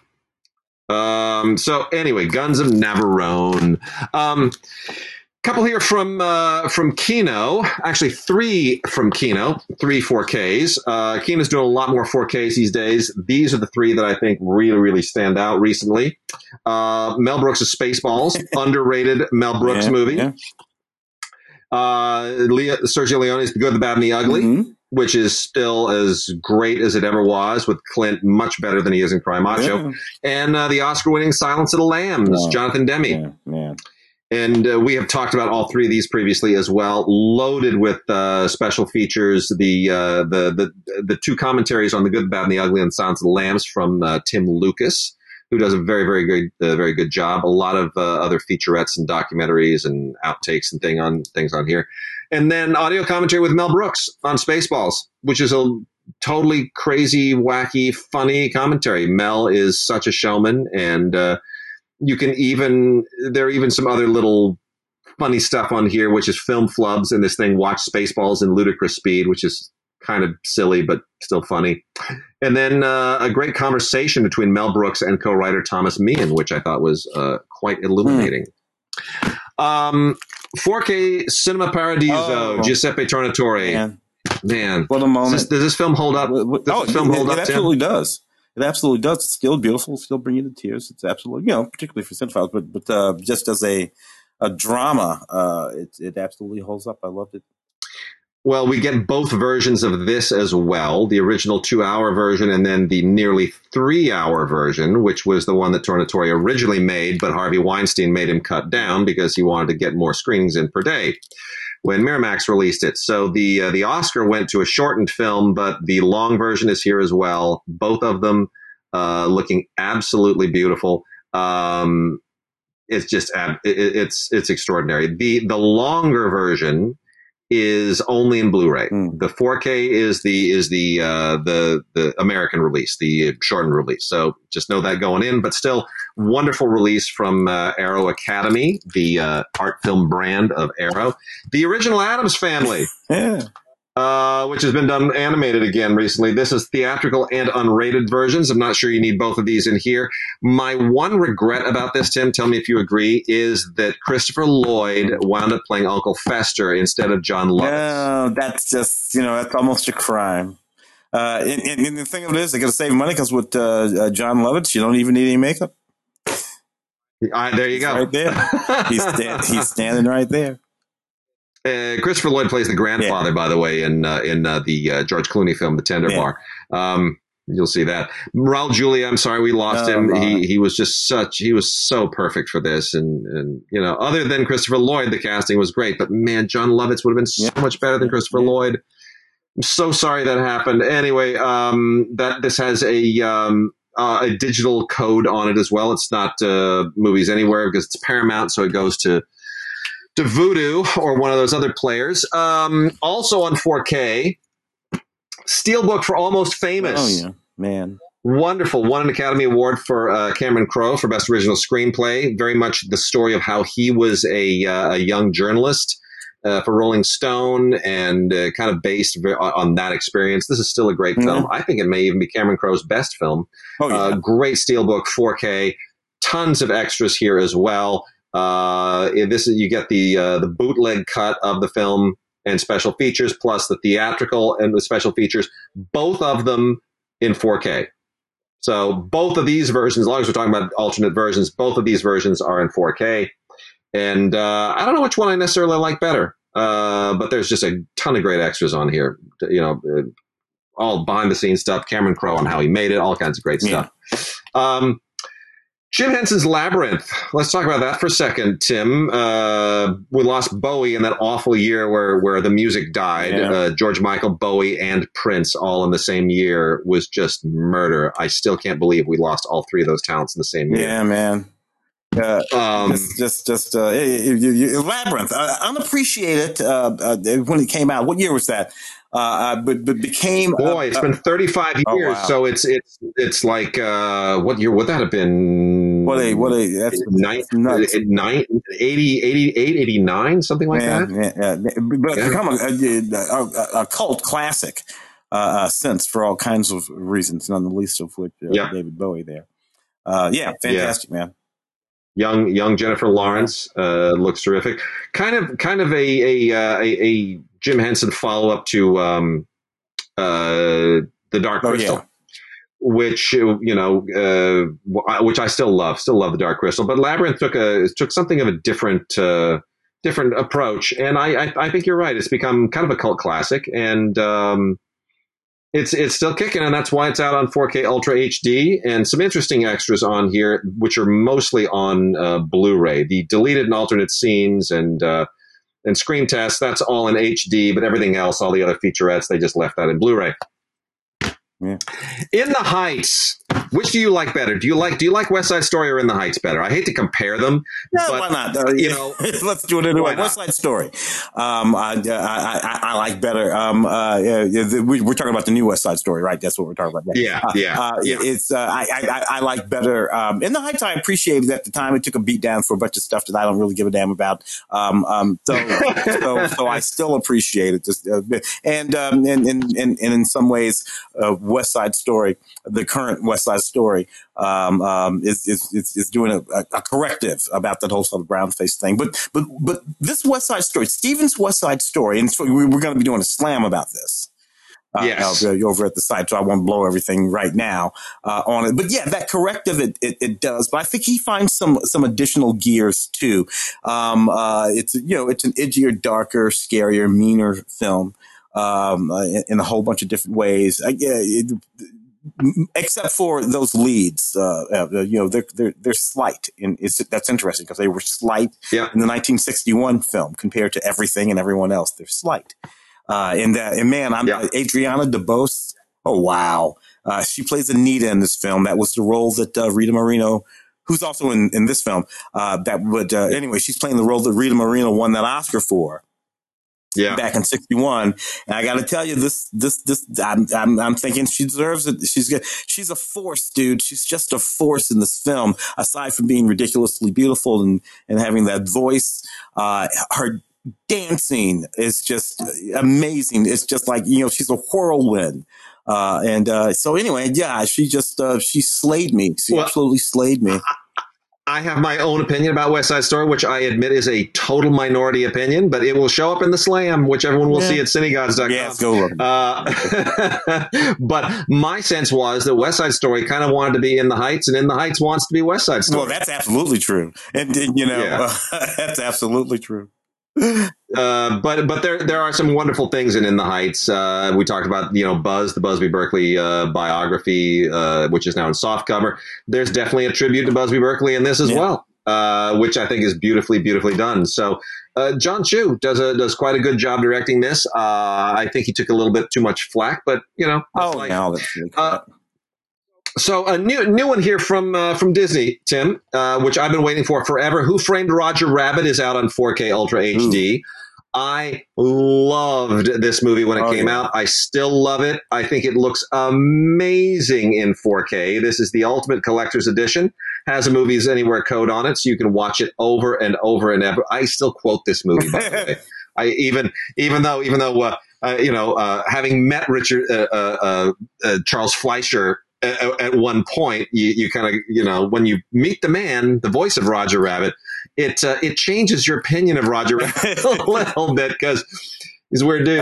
They're doing a 2. Are they? Yeah. Roger Rabbit 2? Yeah, with Charles. Yeah. Oh my goodness. Well, this is an absolutely priceless classic. It looks phenomenal. It looks probably better than it looked when I saw it projected. They've done a wonderful job kind of combing over it and making all of the animation pop more, but also making everything around them pop more. So it feels almost to me like the integration of the animation with the live action environment works better now than it did before. Whatever they did, whatever digital tools they used, it's absolutely tremendous. This has extras on 4K, and then most of the extras are on Blu-ray. So the movie itself is absolutely spectacular. Excuse me. It's got this thing on there called Ultra Play, where you can jump. It's a way of kind of jumping directly into the movie, and they've got an audio commentary. Amazing sound, but let me talk just for a second about some of the extras on here. So there's first of all the shorts. There were other shorts that were done that were kind of that were not in the movie, but there were Roger Rabbit shorts. Those are also all on here, so don't worry about that. They're on Blu-ray. They're not in 4K. And then there's also behind the scenes stuff, the true story of Roger Rabbit, how they made it, how they actually integrated the animation with the live action. All of that stuff is absolutely spectacular. Very, very impressive. And I just want to put another shout out for the sound, which is Dolby Atmos. It's wonderful. If you have Dolby Atmos enabled on your system, it's immersive. It's absolutely totally immersive. I joked earlier about the No Time to Die subwoofer stuff. This actually is an amazing mix. No Time to Die is fine, but it's mostly just loud and booming.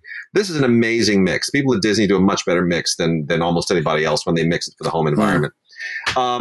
Krampus, the naughty cut. Did you ever see Krampus? Oh yeah, Krampus, the sort of angry Santa Claus. Yeah, Santa Claus is basically an angry demon. Yeah. I don't really understand what makes this cut different. It was already obnoxious.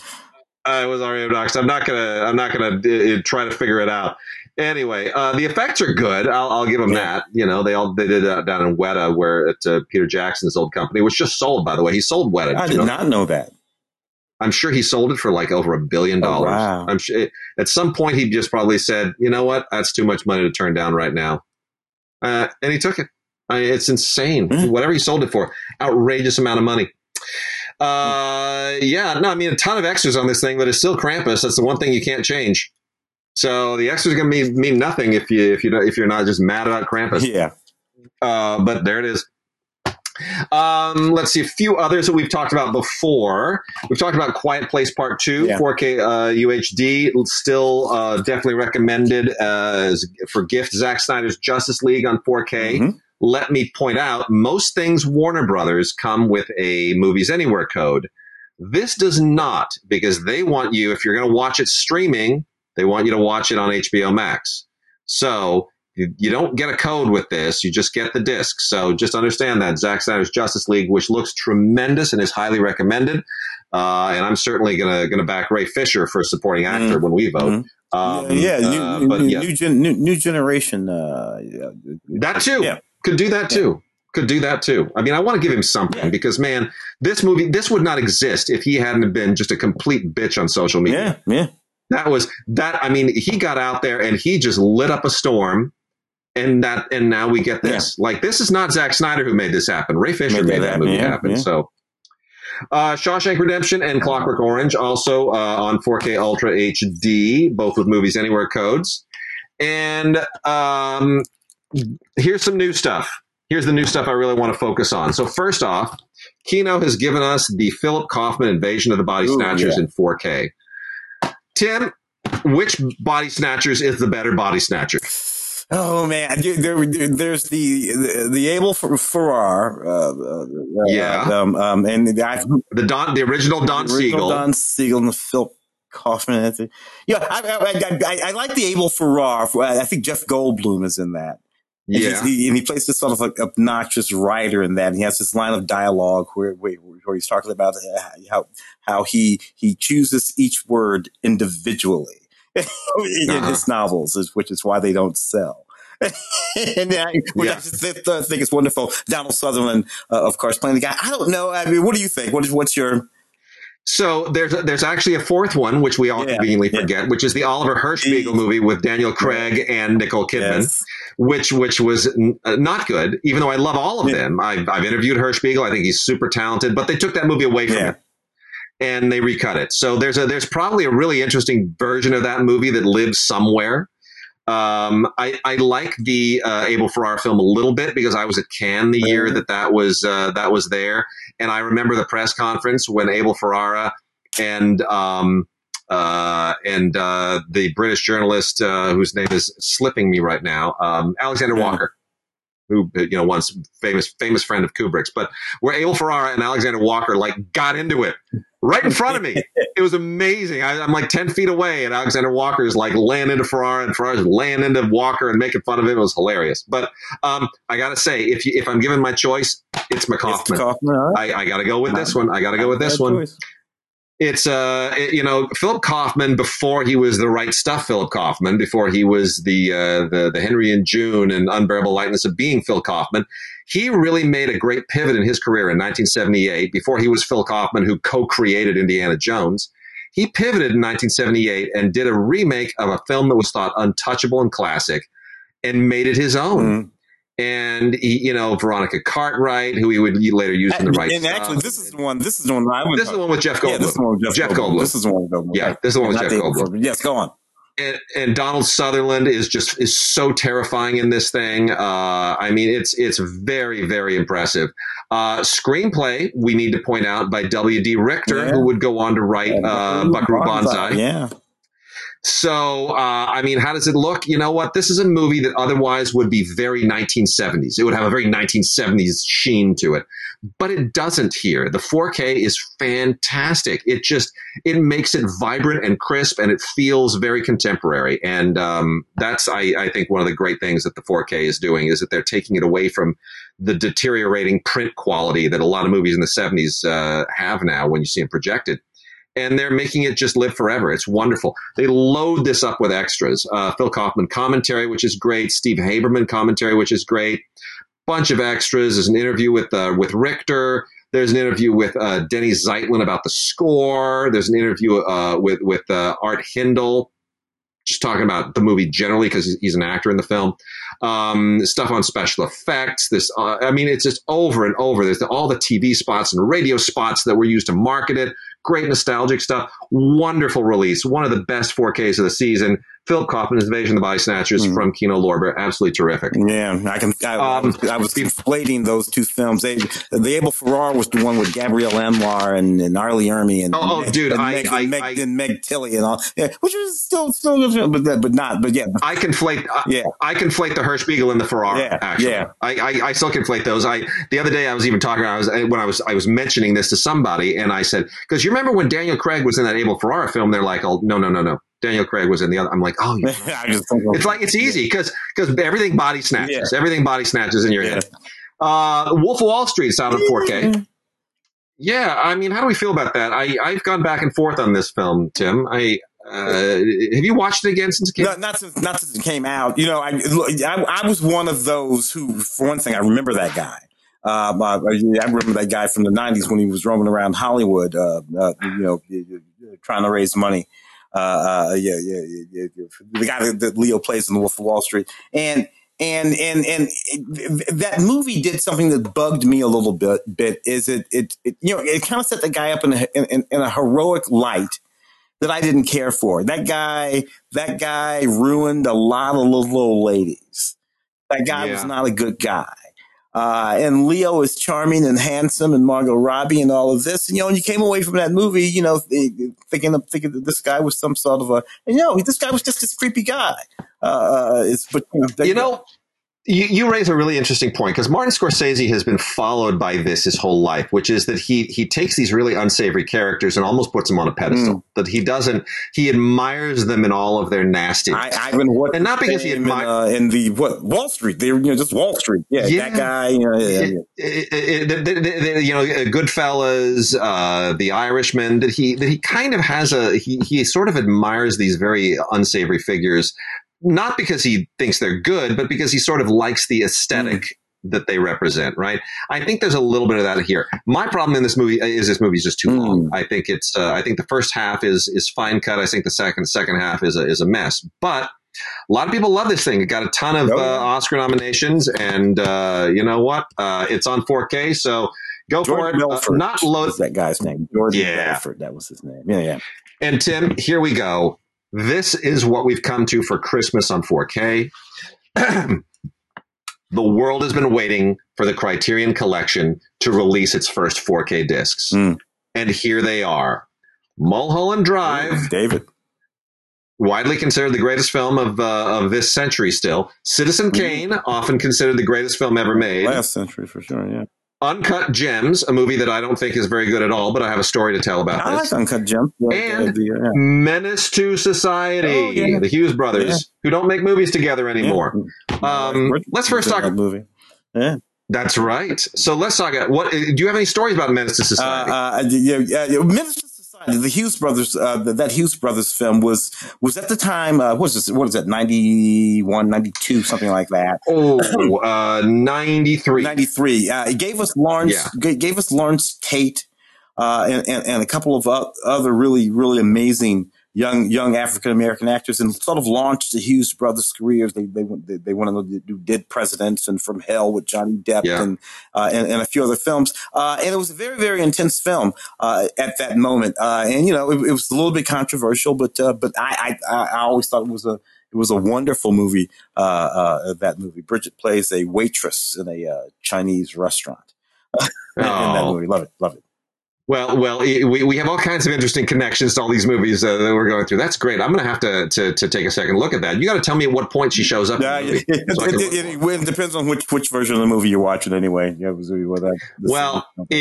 is the 7.1 surround DTS audio is beautiful here. It's just beautiful.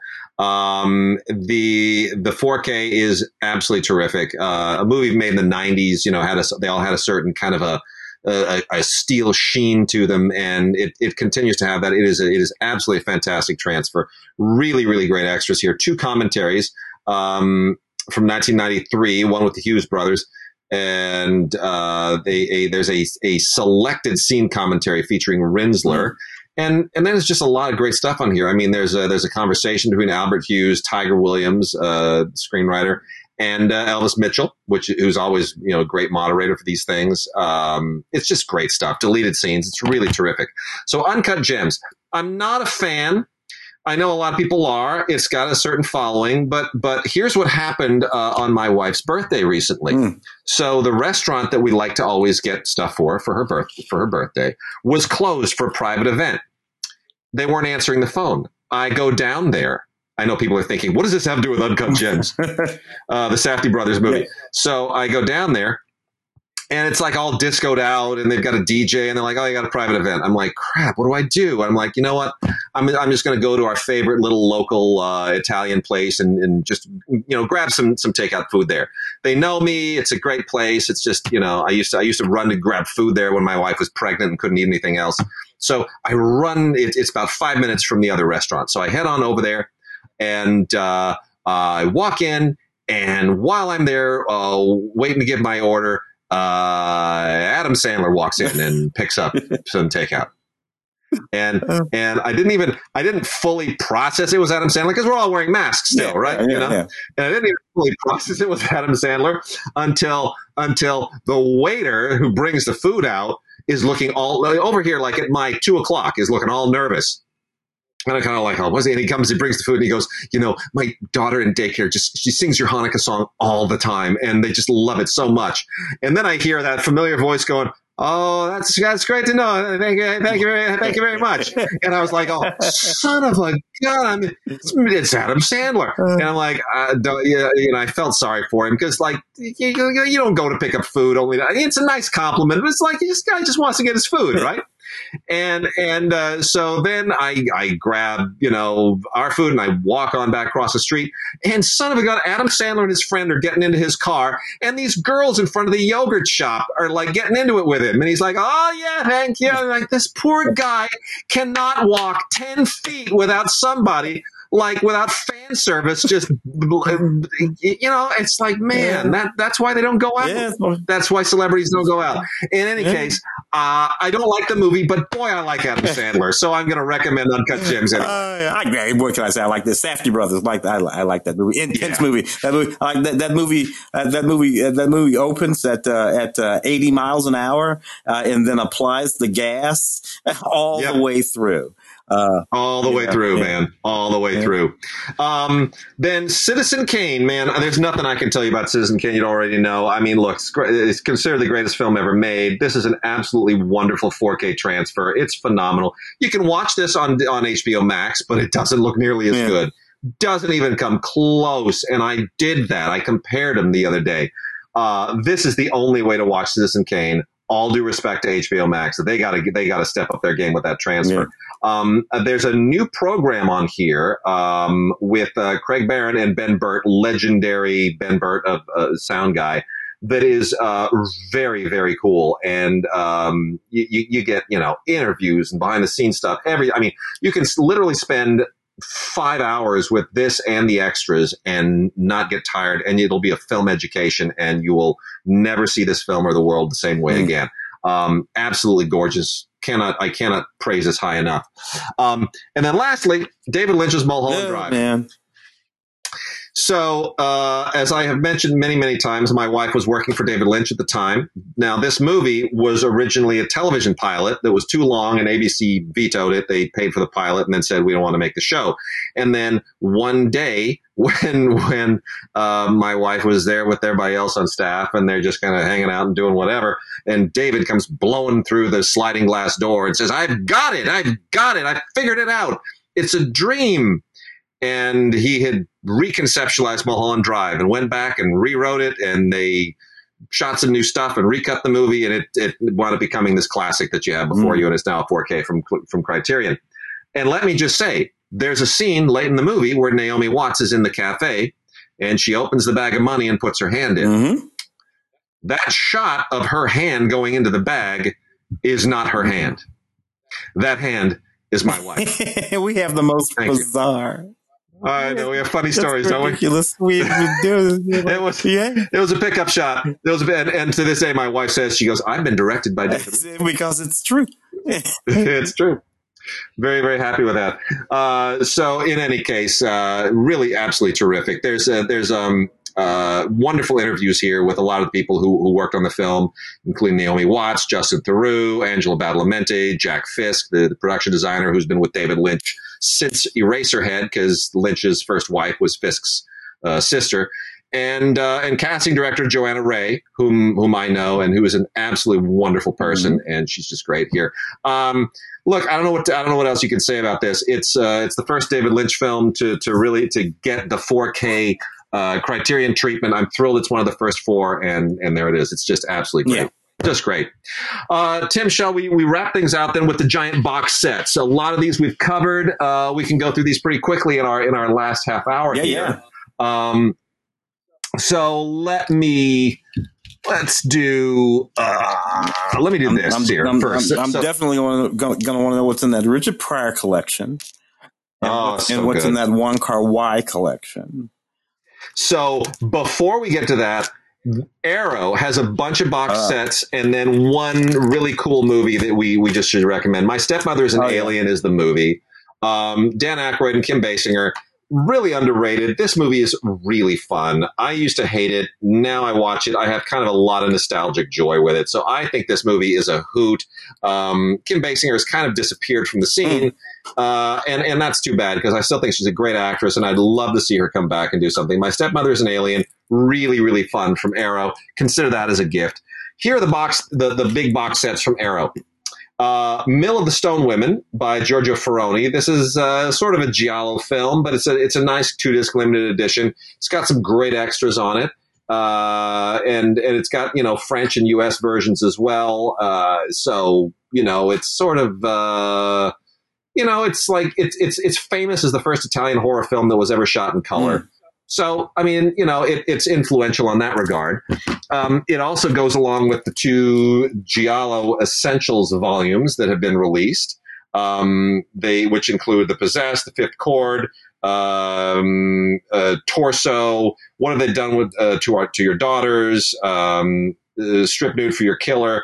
A lot of and The Pajama Girl Case. Those are the movies between these two great volumes. You should get them both together for anybody who's a big Giallo fan. Giallo Essentials from Arrow, 2 big volumes. Phantom of the Mall, Eric's Revenge, another horror film. Not exactly a holiday thing, but it's a nice boxed set. Really, really, worth it. It's got a lot of kind of grungy 80s era stuff in it. It's a good cult film. And then the last 2 from the world of Japanese cinema, highly recommended. 2 of the best box sets that Arrow has ever released. We've covered this before. The Daimajin trilogy is really, really terrific. Daimajin, Return of Daimajin, and Wrath of Daimajin. It's pretty great. Good Japanese monster stuff. And then Shohei Imamura's The Survivor Ballads, box set that includes his Ballad of Narayama, which won the Cannes Film Festival, plus Zigen and Black Rain, which is also famous.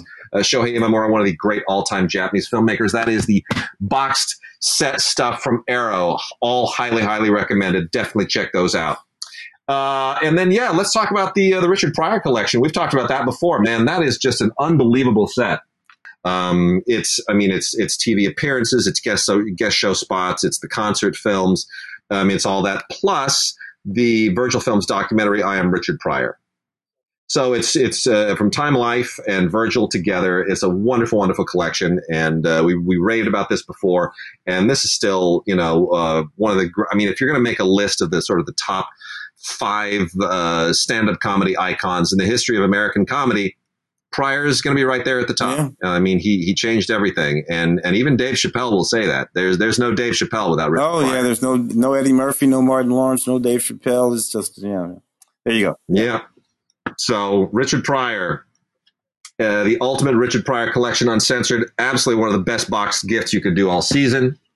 From the film Detective, they got a really cool set here, the Sherlock Holmes Vault Collection, 4 classic mysteries that they have put into this wonderful box. Sherlock Holmes' Fatal Hour, The Triumph of Sherlock Holmes, Silver Blaze, and A Study in Scarlet. And you also get some Sherlock shorts in here, things like Sherlock Holmes Baffled from 1900. You get Sherlock Holmes from 1928, Cousins of Sherlocko, 1913. So a lot of, they're like nice little ephemera there, little trivia type stuff. So it's good. It's good. This is the kind of stuff that you get from the Film Detective. It's archival and it's fun stuff. Yeah, some of that stuff goes back far enough that Conan Doyle was still alive. It's true. Yeah. He was alive with some when they were adapting some of that stuff in the silent era for sure. Wonderful 10 Best Picture, as long as we're getting into Oscar season, 10 Best Picture box set, which includes Titanic, Forrest Gump, No Country for Old Men, Terms of Endearment, The Godfather, Gladiator, The English Patient, American Beauty, Wings, and My Fair Lady. It's a wonderful set from Paramount, it's just great movie best stuff. Pictures, all best genres, pictures, right? all best pictures. It's terrific. Lee Isaac Chung is a good friend of our friend Justin Chang, and he became a multiple Oscar nominee recently with Minari. And now everybody's revisiting all his old movies, and Film Movement has released a boxed set of 3 of his earlier films. Munyu Rungabo, I always muff that up. Lucky Life, and Abigail Harm, with Amanda Plummer doing one of her best ever performances. So these 3 movies are just delightful. They don't come loaded up with extras, but they are really, really good films. And if you're a Lee Isaac Chung fan, if you saw Minari and said, "Where's this filmmaker been my whole life?" Well, now you can get these 3 films in a box set from Film Movement. Nothing like a hit. You can. That's right. Nothing like a hit to make people rediscover your stuff. Also, a wonderful Sergei Eisenstein double feature box, which is DVD only, not Blu-ray, but DVD only. Alexander Nevsky and October, 2 of the great all-time Eisenstein films. Those are in a new box set from Corinth Films and Image Entertainment, and both of them are great and absolutely worth discovering if you're a big film buff. Tim, let's let me get these 2 other Paramount things out of the way here. We got a John Wayne 14 movie collection. Oh, wow. Which has it's got a ton of stuff in it. I mean, you got to be this is also from Paramount. You got to be a real hardcore John Wayne fan, because a lot of this stuff is just straight up. It's like so much testosterone, you might choke on it. Big Jake, McClintock, Don Ernst Reef, Rio Lobo, Hondo, The Shootist, Hatari, El Dorado, The High and the Mighty, True Grit. I mean, all these titles just tell you it's like tough stuff. Sons of Katie Elder. That's the one that sounds a little softer. Man Who Shot Liberty Valance. But it's a nice collection. It's a nice box set. The thing about John did a lot of John was a movie star in more genres than almost anybody else that I can think of. John, obviously the Western, obviously the war movie, but John did comedies, did light comedy. John did later in his career rough, gruff urban cops. It's true. John, John was not just a cowboy. John cowboy movies. No, John did movies, man, all kinds of movies. Well, he who else did all kinds of movies? Jerry Lewis. No, not really. Jerry Lewis just makes Jerry Lewis movies. But this is another box set from Paramount, which is absolutely great. Also DVD, not Blu-ray, but so much fun. 20 Jerry Lewis movies in one box set. This will drive people either crazy, it'll drive some people insane, but a lot of people like me. Me too. I could sit there and watch this for days on end. Hollywood or Bust, The Delicate Delinquent, Cinderfella, The Bellboy, The Errand Boy, Nutty Professor, The Patsy, Disorderly Orderly, Family Jewels, The Caddy, Scared Stiff, Jumping Jack, Sailor Beware. I mean, this is awesome. Yeah. This is just what Artists and Models is even on here. That's never been out on a DVD before. So Artists and Models with Shirley MacLaine, for crying out. Shirley MacLaine and Jerry Lewis in a movie together. Yeah. People forget that happened. Yeah. So much fun. What's interesting about a lot of those movies, not just nearly all of those movies, all of those movies are sort of sex comedies. A lot of those movies, so they're really targeted sex, and the context are fairly lurid. And a lot of those movies are like The Apartment. People think about the context of The Apartment is fairly lurid. But in some ways we've become much more, I don't know, quaint's not the right word, but than we were 35, 40, 50, 60 years ago. We were much interesting. And I'm going to make a couple. There's a couple movie star collections here. 12 movie collections, both of them. One is the Randolph. I was talking about John Wayne Randolph Scott collection, 12 classic westerns. Randolph Scott did tons of westerns. There's some really good movies in here. There's Santa Fe, The Tall T, Buchanan Rides Alone. I mean, they're all, pretty standard westerns, but they're really, really fun. And Randolph, unlike John Wayne, pretty much only made westerns. I think that's all he did. He knew better than to try to stretch. And then I am, of course, a legendary Rita Hayworth fan for many reasons. Rita Hayworth, the first major Latina movie star, even though nobody really paid attention to that fact. But her dad was the dancing instructor at my father's acting school, and I'm very proud of that. And my father was Rita Hayworth's very first actor. That's fantastic. So I take a certain degree of family pride in that. But this is a wonderful 12 film collection. She's sort of the great female movie star of all time. Lady from Shanghai, Orson Welles, Pal Joey, Salome, Music in My Heart, Affair in Trinidad, The Loves of Carmen, Miss Sadie Thompson, Down to Earth. Down to Earth, the movie that basically inspired Xanadu. A lot of people don't know that. So it's really Gilda. No Gilda. Gilda is not in this one. No. You got to get Gilda. Separately. Okay. Yeah, got to get Gilda separately. Tim, let's talk about the Wong Kar-wai set. Oh yes, please.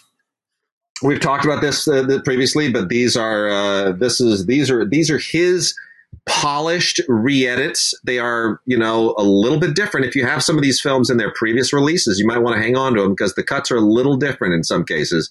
But the films, As Tears Go By, Days of Being Wild, Chungking Express, Fallen Angels, Happy Together, In the Mood for Love, and 2046. An amazing set. Really, his films are. Did I ever tell you the quote that I got from him? It was hilarious. I was interviewing him at Cannes around the time of Happy Together, and I can't even remember what the question was that I asked him, but it had something to do with his working process. And he looks at me with those freaking sunglasses. We're indoors, man. It's night. We're indoors, and he's wearing the damn sunglasses. And he says to me, he goes, "Most people, they write the movie, then they shoot the movie, and then they edit the movie." And then he grins like that Cheshire freaking cat that he is. And he says, "I do all three at the same time." I'm like, "You son of a bitch. Don't give me that answer." And that was his answer. I do all three at the same time. He just loves messing with people. Yeah. Wong Kar-wai. Fantastic. Anyway. Wonderful. So, buddy, if you do happen to have, for example, Chungking Express in the previous edition, it's a little different cut. Hang on to it. Hang on to the other one, so you have all the completeness. Also, speaking of Criterion and Asian cinema, we have Once Upon a Time in China, the complete films. This is a fantastic box set of all the Once Upon a Time in China films. 1, 2, and 3 that all starred Jet Li, and then 4 and 5, which did not. And then tucked away in the extras is Once Upon a Time in China and the West, which brought Jet Li back to the franchise. Now, I'm going to tell a story here for the first time, which I feel we have enough distance from the movie for me to talk about this, because the Hong Kong New Wave is basically over. It's the 1990s. So it's around whatever year it was, 97, I guess, again. It's the same year as Happy Together. So 97, I'm at the American Film Festival, American Film Market, sorry. American Film Market. Over in Santa Monica. And I saw Once Upon a Time in China and the West, which was produced by Wins, not by Golden Harvest. And I thought, well, that's funny. Jet Li came back to the franchise, but it's now no longer a Golden Harvest film. So I go down and I'm talking to the executive, very famous executive, successful executive with Golden Harvest. And I said to her, you mind if I ask, you guys, this is one of your franchise, your main franchises. Why would you let this go? I mean, you gave it to Wins. What's the story there? And I wasn't thinking in my head, because Wins was run by the Hung brothers at the time, who are famous triad mobsters in Hong Kong, right? They're still around, by the way. A lot of mob money in Hong Kong movies. And the Hung brothers, badasses, really scary guys. And Charles Hung especially. And I said to her, why would you let it go? And she says, we value our heads. And she wasn't joking. She wasn't joking. So somebody went to Golden Harvest and basically threatened them and said, we want to make a Once Upon a Time in China movie and with Jet Li, and you're going to let us do it. And they're like, okay. True story. I swear to you, true story. It's crazy. Anyway, it's all here. You got to get it. I mean, these movies have been out before, but never in Blu-ray, never looking this good. And the fact that we're getting some, real Hong Kong New Wave movies on Criterion is a gift and a godsend. Finishing off things, Tim, I want to show you something. I went nuts to get this. This is not something anyone will be able to get in time for Christmas, but I'm going to recommend it anyway. This is not available in the United States. And what I'm talking about, what I'm showing Tim right now, is called Collaborations, the Cinema of Zhang Yimou and Gong Li. This is from the Australian company Imprint. They're kind of like the Australian version of Criterion and Arrow. We have never had a relationship with these people. We do now because Zhang Yimou's movies have been horribly, horribly represented in the United States on Blu-ray. They almost don't exist. The Shanghai Triad was recently released on Blu-ray from Cohen. Thank you, Cohen. They're the only ones that have really done right by it. His Oscar-nominated Red Sorghum and Judo and Raise the Red Lantern. These movies have never been out. Story of Xu Zhu is only on DVD. Curse of the Golden Flower has been out in kind of a standard Blu-ray from Sony. Coming Home was never really treated that well. These guys at Imprint went to town. They did an amazing thing. They said, you know what? There's a market for this. They've created this unbelievable box set. Collaborations, the Cinema of Zhang Yimou and Gong Li, with Red Sorghum, Judo, Raise the Red Lantern, The Story of Xu Zhu, To Live, the amazing To Live, maybe his best film, Shanghai Triad, Curse of the Golden Flower, and Coming Home, all in this amazing, beautiful box, which you can order online, and it will take about 6 weeks to get to you. But it is spectacular. And I'm opening the box right now. They all come in their own individual keep cases, and there's a booklet. And all on Blu-ray. The transfers are gorgeous, and the movies are epic and legendary. Zhang Yimou, maybe my favorite filmmaker in the world right now, and especially Coming Home, this beautiful film that he made just a few years ago that has one of the most heartbreaking scenes you'll ever see in a movie. And I cannot praise this set enough. And you're gonna look for this on the website. We're gonna have a separate gift guide on the website. I'll include links on how to snatch that. Our two last box sets is the Audrey Hepburn 7 movie collection, Tim, that we previously talked about. That's got Breakfast at Tiffany's, Funny Face, My Fair Lady, Paris When It Sizzles, Roman Holiday, Sabrina, and War and Peace. How do you not get this for somebody who loves Audrey Hepburn? Are you kidding me? Yeah. That beautiful classic photograph of Audrey Hepburn against that Tiffany's pink on the cover. Oh, gosh. Breathtaking. Oh. And then the last one, I need to know if you think anybody is going to want to buy this. Yeah. And that's not slamming this. It's just, this is a brick. The Middle-earth 31-disc Ultimate Collector's Edition.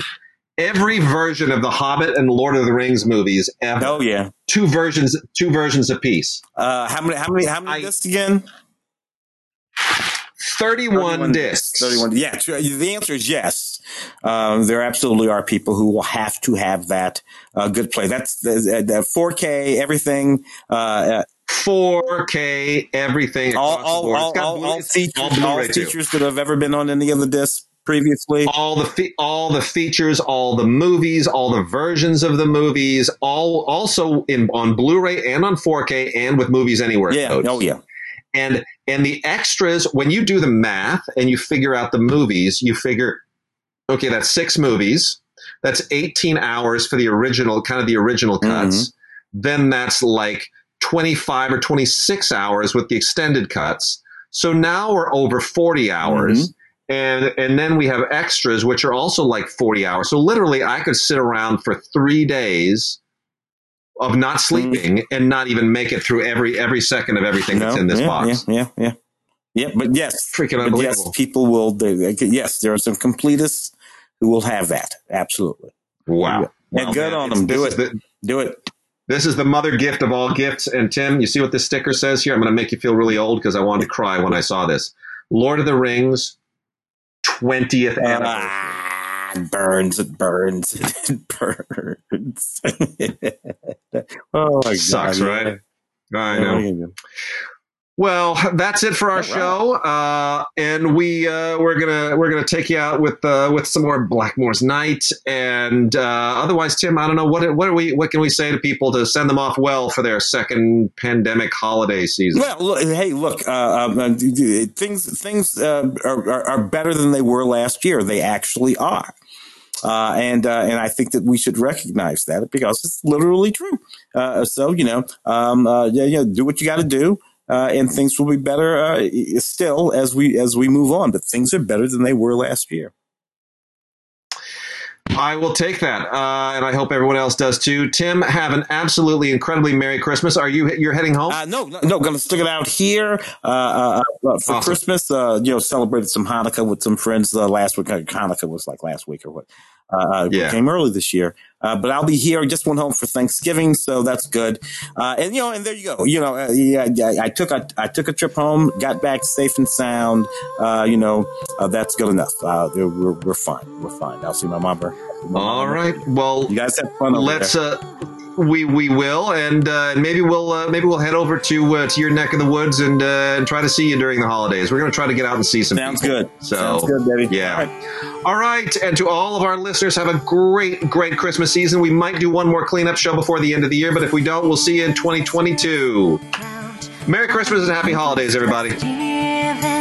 When the snow lay round about, deep and crisp and even brightly shone at night, though the frost was cruel, when a poor man came in sight, gathering winter fuel.